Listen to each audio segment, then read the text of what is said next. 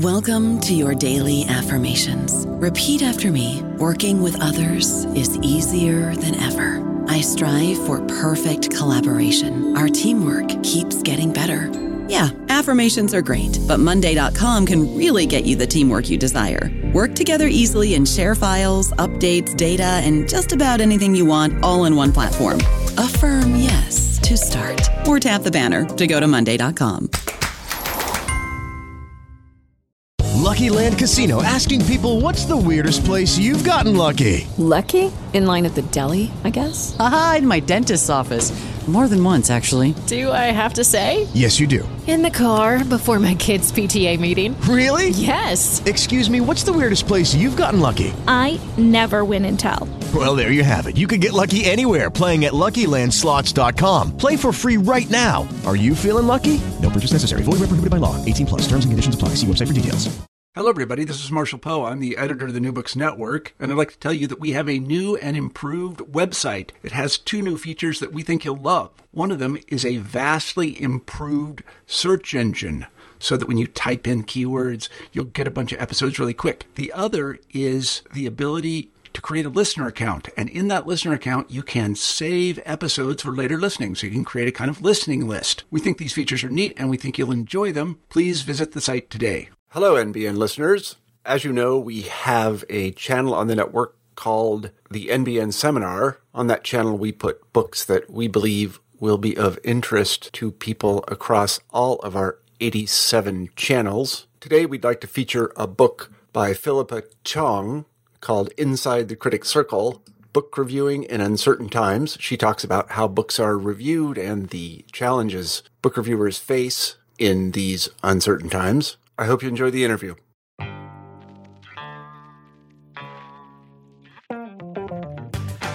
Welcome to New Books in Critical Theory.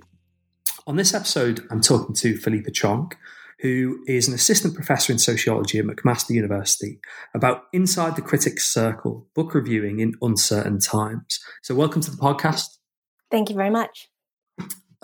This is, I think, a brilliant book, and it's part of a really rich moment in the sociology of culture that's coming out of North America, which I guess tries to grapple with the question of how do people make judgments in culture, and one really kind of obvious set of people making judgments are critics. And I guess the place to start is why were you interested in critics? What why are they important, and why are you interested in studying them? Yeah, so as you say, there has been a lot of growing interest in judgment in the cultural sociology. And as a sociologist, I've been really interested in questions around worth and worthiness. So these include things like, who or what do we deem to be worthy? What are the criteria by which we measure this? And also, who gets to do the judging? And in fact, critics actually grapple with very similar questions, but specifically on the topic of books.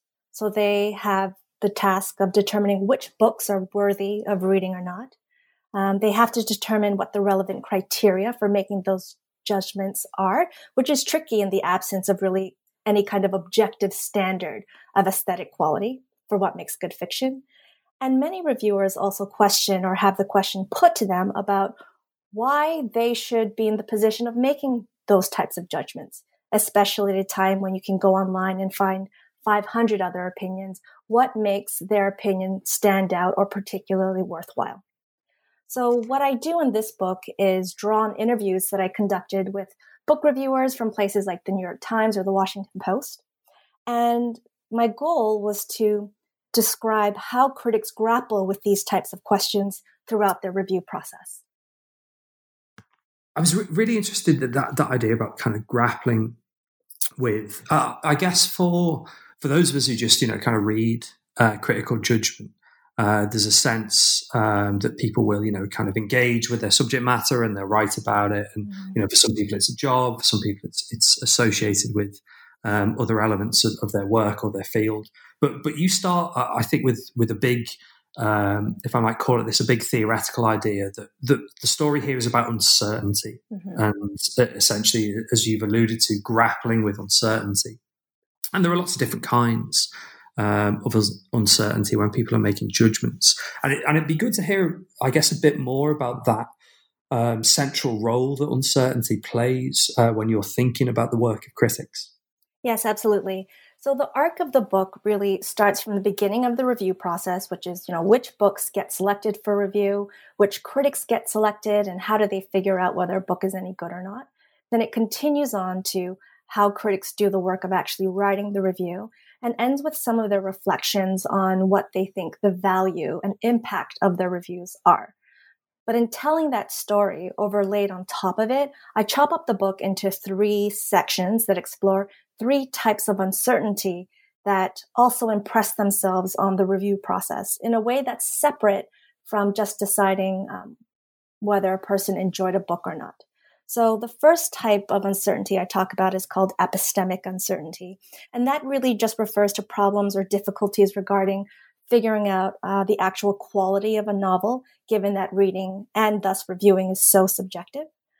Social uncertainty refers to thinking about how an audience will respond to a review and how these responses can be unpredictable, which affects how critics write their review. And the third form of uncertainty is called institutional uncertainty. And this refers to the lack of clarity and coherence around what the meaning, organization, and future of reviewing is. And this really comes to the fore when critics reflect on the value of what they do. And while I use the language of uncertainty, I don't want to suggest that critics, are sort of wringing their hands and not clear of what they're doing and making it up on the fly. Instead, the language of uncertainty is just meant to point out that reviewing really isn't a rote or routine activity, and that there are a whole host of considerations and even dilemmas that critics confront and address in the review process that extend well beyond the pages of the book that they're reviewing. Yeah, I mean, one of the things that we'll get into a bit later is the idea of reviewing as sort of a risky business, actually. Yeah. That can have considerable, negative effects if the process, I guess, goes wrong. But before that, you'd mentioned or you'd given a hint as to the structure of the book. One thing I quite liked was almost a kind of a political economy of publishing opens the book with this idea about, how both editors and critics themselves select books, matching to reviewers or, the kind of the process of creating a critical review. And I guess the question that stood out from the early part of the book was, I guess, what do we learn here about what kind of books deserve to be reviewed? And throughout actually many of the examples and the data, that there is sometimes some real ambivalence actually about the idea that some books deserve it, some books don't, some books have to be reviewed, some books shouldn't, this kind of thing. Absolutely. So many readers may be surprised to learn, as I was, that it's not actually the best books that get reviewed or that are seen as the most deserving of being reviewed. And in some ways, I shouldn't have been surprised, because if you think of it, there's literally tens of thousands of adult fiction titles that get published every single year. And it's a practical impossibility that review editors could go through every single one, figure which one is good, and then select those to include in their review sections. It's impossible. And more to the point, as one editor told me, they have a lot of other concerns other than quality that actually guide their decisions. And I go through some of them in the book. So for instance, one of the first steps in selecting which books to review is actually a process of elimination. And in particular, some genres of books really don't stand a very good chance of being reviewed. So books that are in genres of general or historical fiction, the more literary types of books, they're more likely to be reviewed than, say, works of science fiction or romance. And again, this is somewhat independent of whether the book itself is very good. The little description of genre on the press release or on the cover of the book really dictates its odds of being reviewed in the first place. And additionally, there's some books that get reviewed not because they're necessarily good books as a criterion of deservingness, but because they're called what people describe as big books. So these are books by famous authors or books that have generated a lot of buzz. And many editors felt compelled to review these books, not because they're necessarily good, but because they were news events. So this might include books that are published by famous authors or books that otherwise have just generated buzz through publicity efforts, or even information about size of advances, for instance. And so I write about this and other considerations in the book, but the point is that there's a lot of practical logistic concerns that drive the selection of book reviews that are not about just whether the book deserves to be reviewed from a quality standpoint. And I think one logistical issue that hasn't been written about much, but is so painfully obvious, is that whether or not you have an appropriate reviewer to review the book. And finding the right reviewer for a book was a crucial part of the selection process, because when you have a book that you want to review, finding the right person, the right reviewer to evaluate it was seen as important for really the entire legitimacy and fairness of the review process that would unfold thereafter. So editors talked about making good matches, almost like a matchmaking language they used. And the idea was that you wanted to select a reviewer who was available, but also had the right sensibility or the sense of openness to appreciating a novel for what it was. Because if you sent a book to someone who is kind of more serious and the tone of a book is more lighthearted, or in an example I give in the book, you send a book about golf to somebody that hates themes about golf, they may end up disliking the book and giving a negative review, not because the book itself was a failure, but just because of this incompatibility of tastes. So I outlined some of the different criteria that editors use when making a good match, which doesn't always work despite their best efforts. But one trend that emerged was a general tendency when looking for good fits or good matches amongst fiction reviewers to actually seek out novelists to review the works of other novelists. And even more importantly, many critics themselves describe their experience and work as novelists to explain why they thought they were qualified to review books and what they thought made them experts in reviewing fiction. And this type of framing for why they were qualified and brought on to review a particular book as novelists turns out to be really consequential for how they actually do the job. And I guess it also, frames the potential risks and the potential rewards of doing the reviews. And actually, I mean, we might as well talk about that now, because I think it carries on really straightforwardly. So, this is a serious work of sociology, but also, like, at the same time, there is almost that kind of gossipy element of, like, so let's hear about negative reviews. What happens when things go bad? What about kind of potential sort of scandals? And again, because this is a really good kind of comprehensive analysis of questions about criticism, you manage, I think, to both show, I suppose, the dynamics of how a critic might manage a negative review, when reviewers are allowed to, kind of go to town on an author, punching up, as it were, but also actually the consequences of the constraints on reviews. And I think one of the terms you use is kind of a conservative effect across critical judgments, that it's comparatively rare to see one of these, sort of wild negative reviews. So yeah, it'd be interesting to hear both about the kind of the risks, but also crucially how risks are managed when reviewers are doing reviews. Sure. And so here we're moving squarely into the second form of uncertainty that critics face, and this is social uncertainty, the inability to predict how audiences will respond to what's written in reviews and how that shapes what critics do. So there are multiple audiences for a review, right? You can think of the editor of the review section. You can think of the general readers. But one type of reader that really loomed in the minds of critics when they're writing their reviews, and this might be because they're novelists themselves, is the person at the other end of the review, the author whose work they are evaluating. And when thinking about the person at the other end of the review, it led some people to play nice, by which I mean they might have read the book and felt that there were definitely some failings, but they would temper the intensity of their criticism by doing things like including more plot summary, including more information about the author and other works he or she has done, filling in the review with this type of information to crowd out space for more evaluative, explicit evaluative, and especially negative comments. So why did they do this? Well, for some novelists and just reviewers in general, they were really aware how a novel really represented maybe 3-4 years of a person's life. And it was difficult for them to dismiss it out of hand, knowing the kind of impact that could have on the author.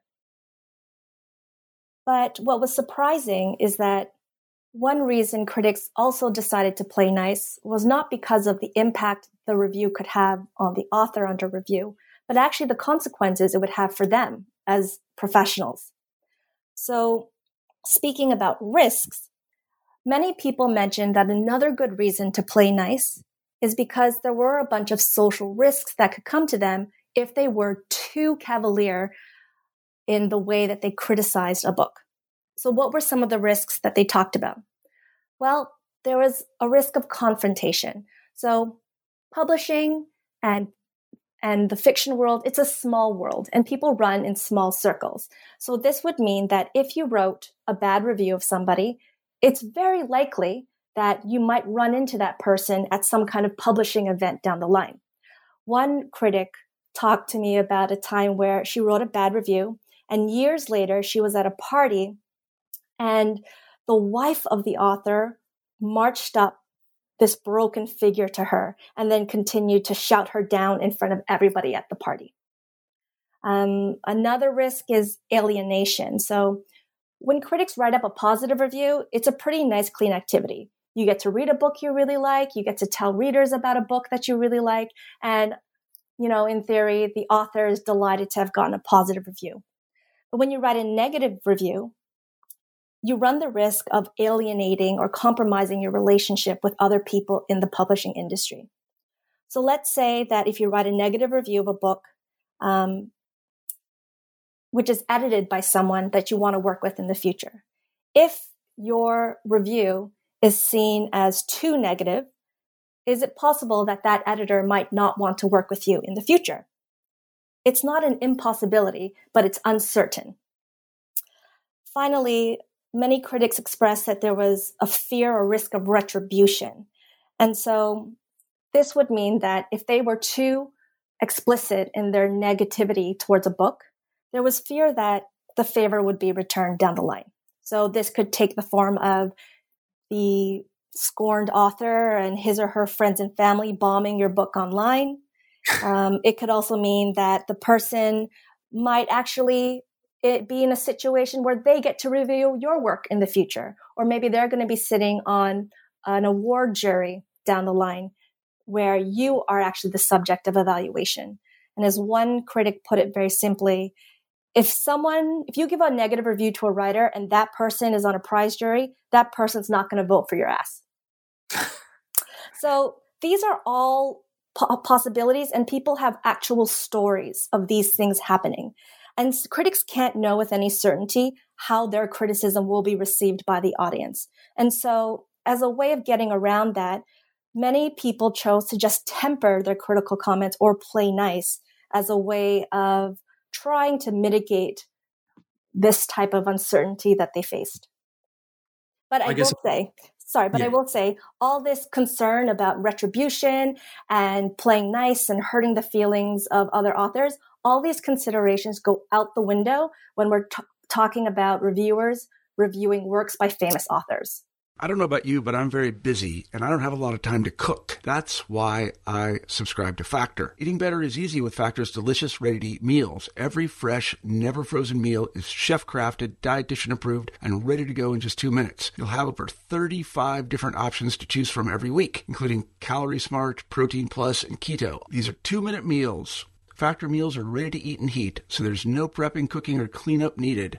They're flexible for your schedule, Get as much or as little as you need by choosing your meals every week. Factor is the perfect solution if you're looking for fast, premium options with no cooking required. Sign up and save. We've done the math, and this is important. Factor is less expensive than takeout, and every meal is dietitian approved to be nutritious and delicious. Head to factormeals.com/NBN50 and use code NBN50 to get 50% off. That's code NBN50 at factormeals.com/NBN50 to get 50% off.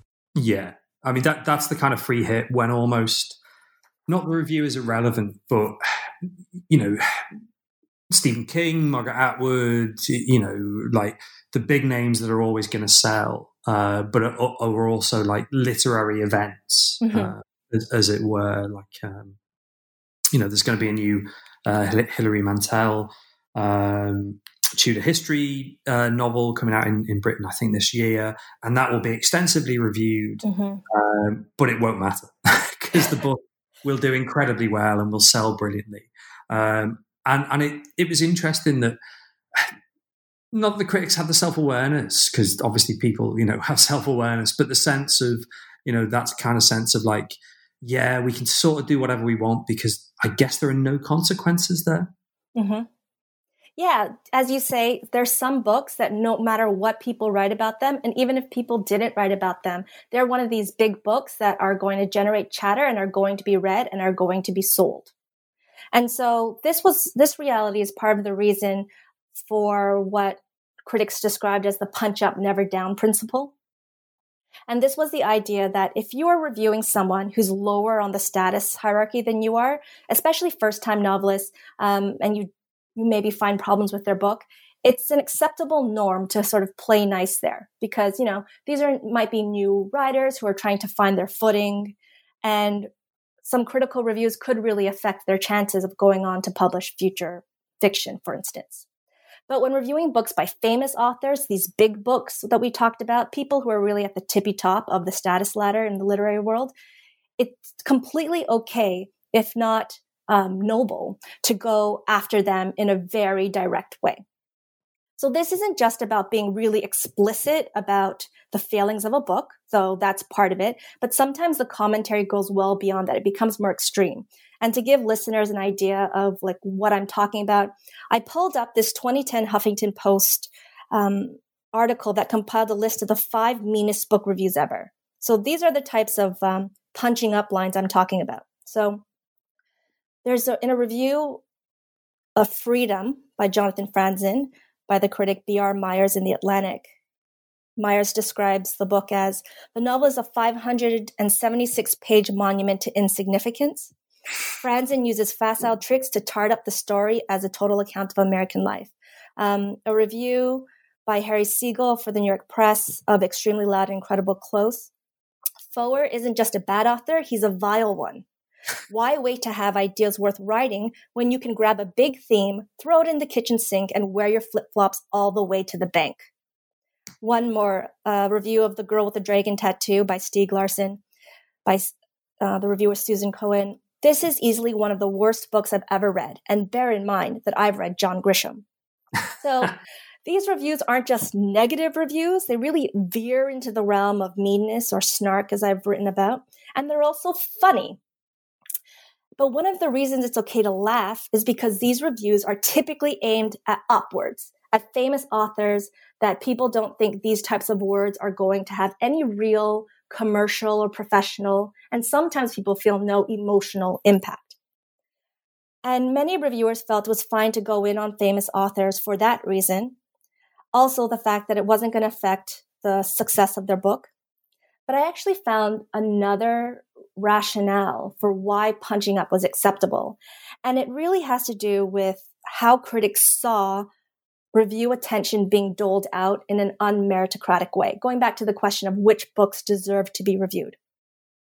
So many reviewers were critical of the fact that big books always got review attention. And it was because they saw review space as really a zero-sum proposition, that when you review a book by Jonathan Franzen, when you review a book by Stephen King, those are 2 books that don't get reviewed. There are 2 books by perhaps earlier, more deserving writers that could be benefited by review attention that no longer are going to be heard about by the public. And so if a reviewer was assigned one of these big books and it turned out not to be good, many people felt that it was actually their obligation to really very perhaps somewhat dramatically draw out how the book was a failure. Because again, the argument is that perhaps it should be quality that dictates why books get reviewed in the first place. And by pointing out how miserable a big book is, it draws into question the logic and maybe the fairness of the types of decisions editors are making. I mean, it tells us something about, and this isn't the way you phrase it in the book, but almost the kind of like moral commitment that reviewers have to defending book reviewing as, a kind of a practice that they think matters. And, that, I guess, sort of strategic use of snark, of, amusing kind of negative reviews to say, well, actually, it's a problem that this kind of literary system dominates book production, and actually, more space for different kinds of writing, new and emerging authors, rather than just, big names being given column inches. I think it ties into the overall story that comes up at the back or towards the end of the book. And this is, a kind of a sense of a commitment to defending book reviewing. Part of this is obviously bound up with maybe, a kind of a professional identity almost. But crucially, there is this sense of book reviewing as being something that needs to be defended. And thinking about your overall kind of approach here, I guess the question is, what kind of strategies do reviewers have to defend the importance of book reviewing? Right. So one easy way to police the boundaries of reviewing would be to set up some kind of accreditation system, for instance. Have some kind of licensing in place to really demarcate who is qualified to be a reviewer and who is not. But when I brought this idea to the critics I interviewed, I actually found there wasn't much support for it. And part of the reason was because the idea that one could accredit a book reviewer sort of reduced the complexity of what it was to write a book review. Many people were more invested in reviewing not as a technical activity, but as an art form. And so it wasn't something that we could just check a box and say, you can do it and you can't. And even more to the point, just because one is a book reviewer doesn't mean you're equally qualified or capable of writing a review of every type of book. So while as a sociologist, I might think, well, go through these formal means as a way to defend the niche that you occupy, I actually found that even though much of the book is asking critics to explain how they do what they do, there wasn't actually that much sense of defensiveness about what they did. And what I'm trying to say here is that while critics think very carefully about what they do and how they write up their opinions, this didn't necessarily mean that other types of criticism were getting it wrong. I think that a lot of critics expressed a sense of ambivalence towards, say, amateur reviewers, of course, and the sense that maybe those shouldn't be considered as reviews in the same way that theirs was. But the issue there is not how to defend the boundary of a book reviewer versus what we see on Amazon, but instead it was more of a philosophical challenge that presented itself, which is about how do you define what is unique? What is the unique value that is on offer by professional reviewers that isn't being given by, say, amateur reviewers or even academics as well? Obviously, like this lays open the question of, so what should we be thinking about as the future of book reviewing? You mentioned the importance of how reviewers situate themselves in a world where, like, effectively everybody is reviewing everything all of the time. Even through kind of metricized systems of give us your feedback with a smiley face or whatever through, as you say, the kind of Amazon product reviews and those sorts of systems. So what do you see for the future of this? That on the one hand, I think the book makes the case that this is almost a kind of crucial part of how the literary field functions, both in terms of people's investments in it, but also in terms of kind of helping the literary field, move along and, discover new works and things like this. But at the same time, as you say, it's not like that people you were interviewing are suddenly manning the barricades saying, we have to resist and, get a special status for ourselves or whatever. So, yeah, what do you think, will we still be, talking about LA Review of Books, London Review, the kind of critics pages of New York Times or Huffington Post, or in 10 years' time, or do you think it will be a very different system? So I think that book reviewing is stubbornly persistent. I do. And you can see that, in the past 10 years, as the internet and digitization has matured, we see that certainly there are spaces where amateur reviewers can continue to prefer their opinions on books. At the same time, papers journals like the New Yorker or even like the New York Times, they also are gravitating towards the internet as well, using that as additional space to provide additional book commentary, for instance. So I really shy away, or I'm not convinced that the proper way of thinking about the future of book reviewing is about whether one form will go extinct because of the presence of another. I'm not convinced in that, because I think what we're seeing is that, if anything, just new niches, new entrants in the field have emerged. But what I do think the consequence of that is that it means that the extant forms of reviewing, again, need to articulate what is their unique value in this reviewing ecosystem, which again includes amateurs, but also includes literary essayists and also academic. And that's what the final chapter focuses on. And related to this, something that people have brought up when I give a talk on this book is like, they say, well, why did you use the term critics and reviewers interchangeably? Because it really annoys some people. And the reason I did that was because, well, first of all, there's no real consensus on what the definition of a critic is versus the definition of a reviewer. And I don't think that's a bad thing, because rather than making the distinction between a critic and a reviewer a property of individuals, I think it's more useful to think of different genres of reviewing. So, on the one hand, we have the most specialized kinds. Those are academic reviewers who write academic essays in special journals for academic audiences. Then we have literary essayists. These are people who write maybe in The Atlantic, The Nation, the New York Times, or the New Yorker. And these are people who are writing about a range of books, usually after they've been published for some time. And maybe there's a comparative element, and they're writing for people who are seeking out specialized essays on literature. Then you have the journalistic reviewers. So these are the people that are the core of my study. Their mandate is to write about books as they come out for a general reader and give them a sense of what's happening in the conversation, as well as whether some books are worth reading or not.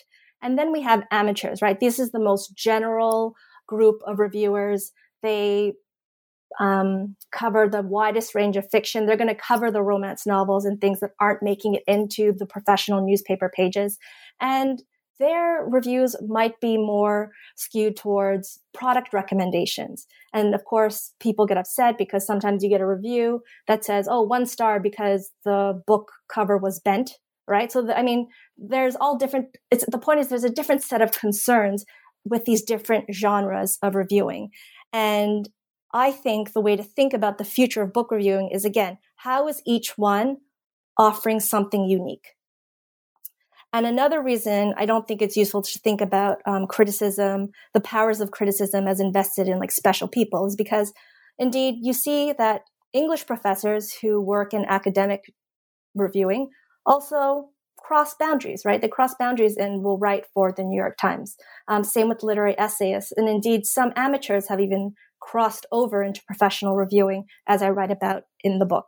So in that wider field, the task is to say, what is the unique offer that journalistic criticism can give to the everyday reader? And so laying that down, what do I think is the actual unique value of book reviews as I understand it?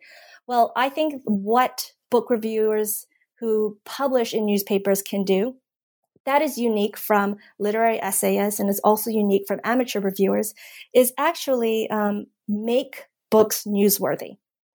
So when you think of the mandate of a newspaper, the goal is ultimately to convey information that's seen as useful to citizens for understanding the world around them, right? That's what it means for something to be newsworthy.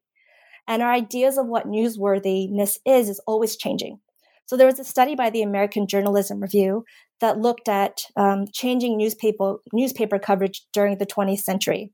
And they found that during this time, attention to local, national, and international politics declined, but space devoted to business doubled. And also the idea of what was newsworthy also opened up to include science, medicine, and the arts.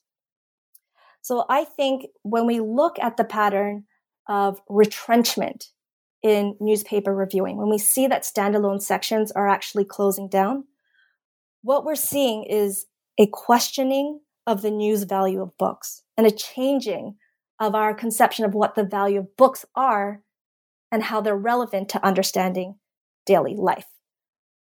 I'm taking a long walk here, so I hope you'll stay with me. But this really isn't, this idea that, well, what is the value of books? That's not really contained to the issue of books. We see that in the questions of arts in general, right? We see this in the questioning of the everyday relevance of arts, whether it's expressed through cuts for funding in arts education or arts organizations. There was that comment by the American senator who said something along the lines of society needs more welders and fewer philosophers, right? Again, impressing this idea that humanistic concerns are somehow separate, maybe a luxury, and too rarefied for really to be useful for understanding daily life. And even when I wrote this book, when you asked me at the top, why critics? I had to answer this question to many people, my dissertation committee, reviewers and such. And I was regularly given the advice that I needed to try really hard to convince other people how this book isn't just about book reviewing. It's not just about fiction reviewing, but really it's a convenient, clever case for studying something else, for studying some broader and more important social issue. So all of this, again, points to how the status of the arts, the status of the humanities in general, and its utility for understanding daily life is really in question. And so I think that more than arguing for why a particular book is worth reading or not, the distinct value of book review sections is that they are a place where people can explore and make the arguments for how art and themes in fiction are germane and are useful for understanding daily life, and that they are newsworthy and something that can help us navigate the world around us. And there was one critic that really made this point very effectively that I interviewed, and he compared what he did as a reviewer to reporting on political news. So he says that just as reporting on what's going on in Congress isn't necessarily going to make everyone a voter, writing a book review isn't necessarily going to make everyone a reader, but both stories will hopefully make for a more informed citizen. And so that's what I think should be or can be a unique value proposition of journalistic reviewing, and why it's good to have books and it's good to have book reviewers, and why even in sociology, it's good to have books about book reviewers. You've outlined I guess a major project as well as a crucial defense of the practice that you've been studying. And I mean, I like to close the podcast by asking people what they're working on next, which is obviously a bit mean considering how much work it is to write a book and, how long the process takes.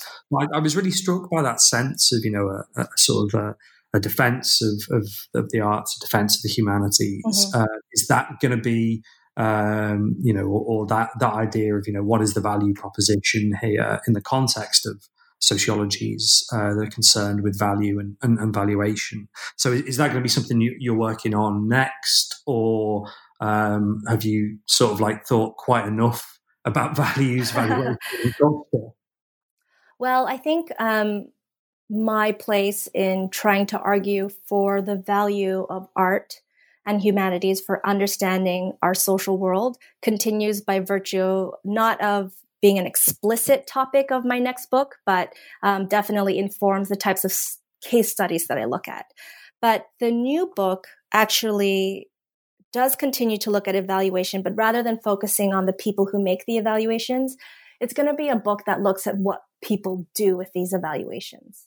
And it's a book called Feedback, and it looks at evaluations that are produced in 3 social arenas, including Yelp, and how, for instance, restaurateurs make sense of this evaluations that they get. Do they disregard it? Does it guide their businesses? And the fundamental question is, we have so much evaluation being produced. What are we doing with it? Are we actually using it to improve our services or our teaching practices and what have you? And also, how is evaluation becoming a new way that we fundamentally relate to one another? And so I chose the topic or the title of Feedback because there's a sense that we procure feedback to improve, but feedback can also refer to, that sort of distortion that happens auditorily. And I think that might be happening to our social relations as well.